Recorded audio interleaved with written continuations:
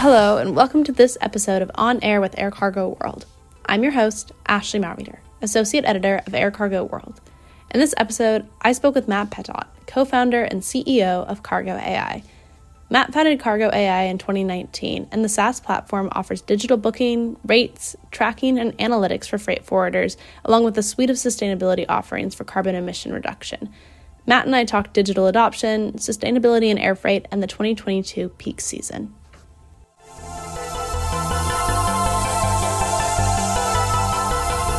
Well, Matt, thank you so much for joining me today for this episode. I'm super excited to have you on and talk a little bit about Cargo AI, but I guess just to start off and introduce yourself to our listeners, who are you? What is your role at Cargo AI, and what is Cargo AI? Yeah, thanks for having me, Ashley. So, I'm Matt Pettot. I'm French, as you can probably hear. I've been working in this industry for a while, and then I left. So basically, I started with Schenker, then Air France KLM for a while in New York and then in Paris. And then I moved to Singapore 11 years ago. I followed my wife. And there I managed to escape air cargo. And I worked for Dyson, the vacuum cleaner, the big vacuum cleaner company. And for them, I was in charge of innovation for the whole supply chain. So really working with startup and tech company to digitize their supply chain processes. And while I was doing that, I realized that there was a lot of processes of products that didn't exist in air cargo. So 3 years ago, I decided to create Cargo AI with really the intention to build a tech company and bringing basically best practices and product knowledge and technology from other industry. And that's really what Cargo AI is. Yeah.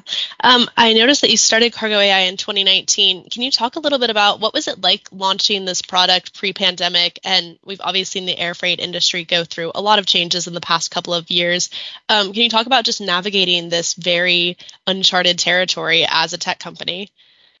Yeah, so I started just before the pandemic, and at the time, so we basically started the pandemic. We were 6 months old.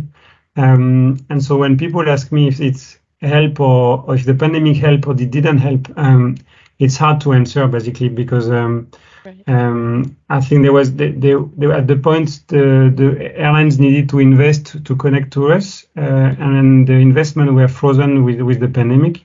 So all the airlines that we got in the last 3 years that were connected to Cargo AI were probably investment that were made prior to that. So I think.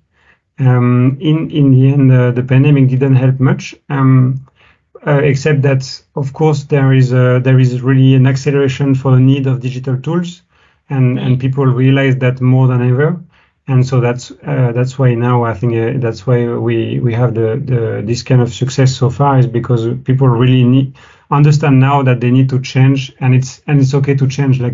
Like if you see remote working, maybe people have been trying to work remotely for 1 or twice a day a week for years, but people were afraid to change.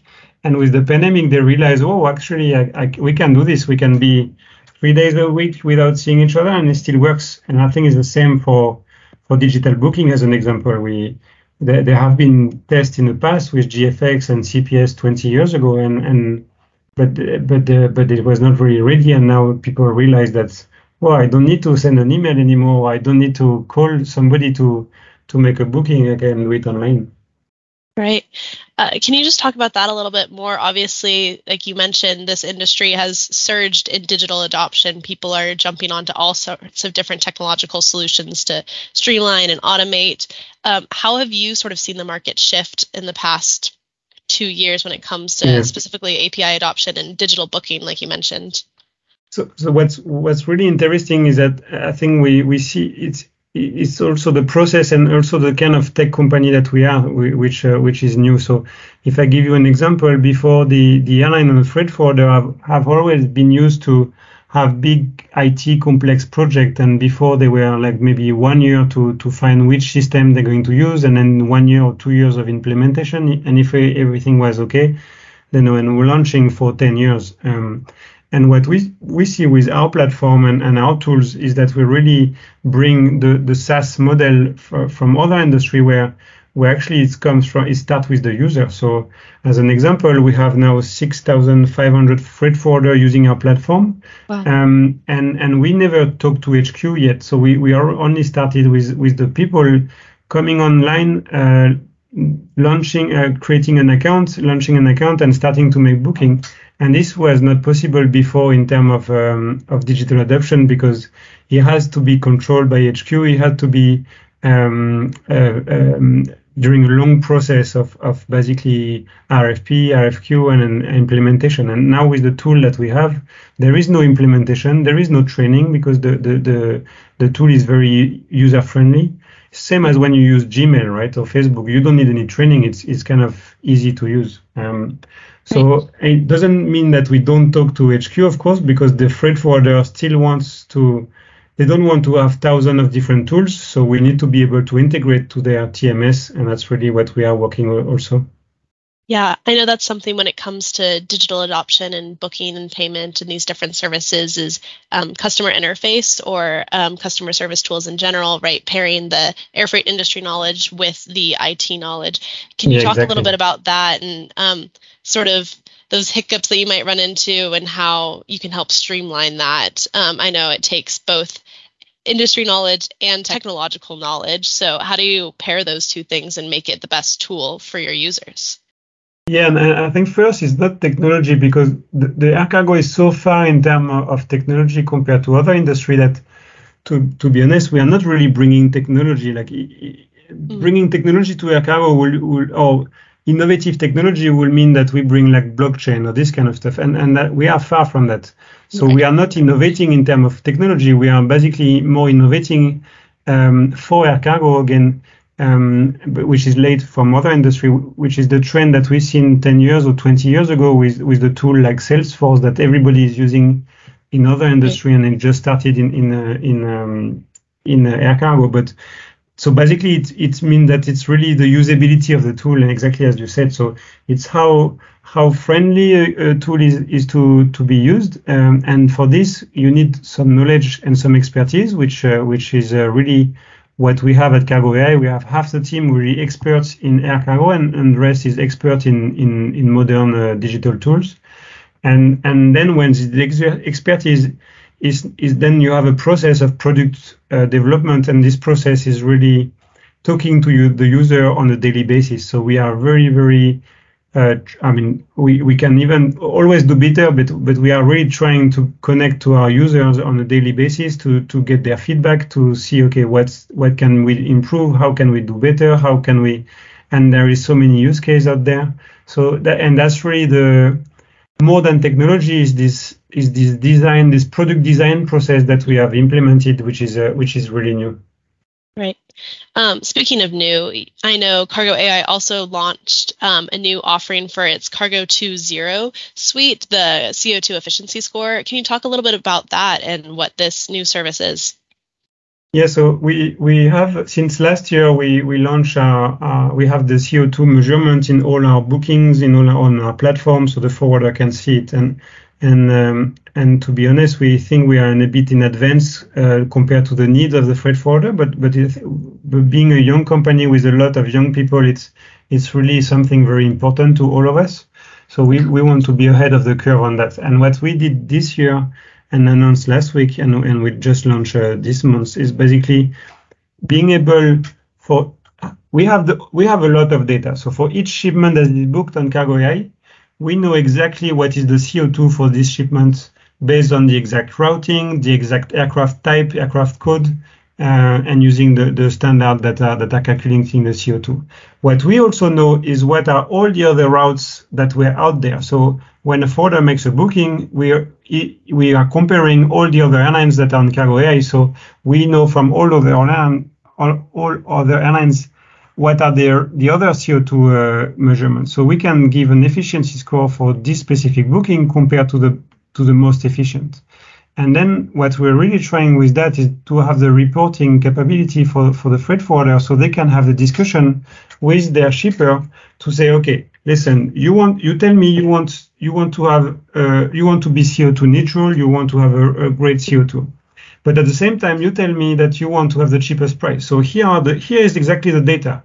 On this route, what we are doing now is maybe 70% efficient. If you want to achieve 100%, this is going to cost you 20% US dollar more.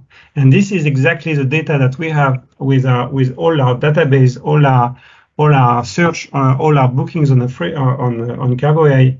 And this is really, really useful. And I think that's really what we are trying to do with this product is build the conversation between the freight forwarder and his shipper, so they can then make the right choice and decide. But then also the Cargo 2.0 is really it's a suite of solution because we really again believe into this. So we are going to announce also more stuff. We are working on more stuff into this solution, and this is something that we are very proud of. Yeah, that's awesome. I know the industry is really striving to find those creative solutions when it comes to decarbonization or moving to be carbon neutral. And especially in the air freight industry, we're having lots of conversations about, what's the balance of utilizing SAF versus utilizing green technology or electric vehicles or things like that. So have you found in the data so far, what solutions are? Obviously, air freight is a huge generator of carbon emissions, and that's something that carriers and shippers will have to balance within their own tech. But what sorts of solutions are working when it comes to decarbonizing transportation and shipping? So, of course, not using air cargo is I would say the solution that reduces the most. But we are not there. We can't influence that people buy e-commerce and they need more and more air cargo. So this we can't influence at Cargo AI. We can't do much about it. What we can do is make sure that the second thing is when they need to have a booking, when there need to be a cargo on board, what we can influence is making sure that as much as possible, this freight goes on the most direct airplane, basically. Mm-hmm. and the best efficient airplane, and that's what we do with our CO2 efficiency score. We can't really push anybody, but we can try to steer and by showing it and having the conversation. And then there is a last step, which should be a reduction. Then and for this, we really think that EV vehicle for the trucking or SAF are the best solution. In theory, compensation offsetting is a great solution when you plant trees, mm-hmm. but we know it's not really working so well right now. So SAF is really where I think people need to invest now. Yeah, for sure. So I wanted to pick your brain a little bit about peak season. Actually, as a booking company, you see a lot when it comes to capacity and overall trends. Do you think we're going to have a winter peak season in a couple months? I know air freight has had some crazy highs when it comes to PPE shipments and things like that in the past couple of years, but are we looking toward a peak?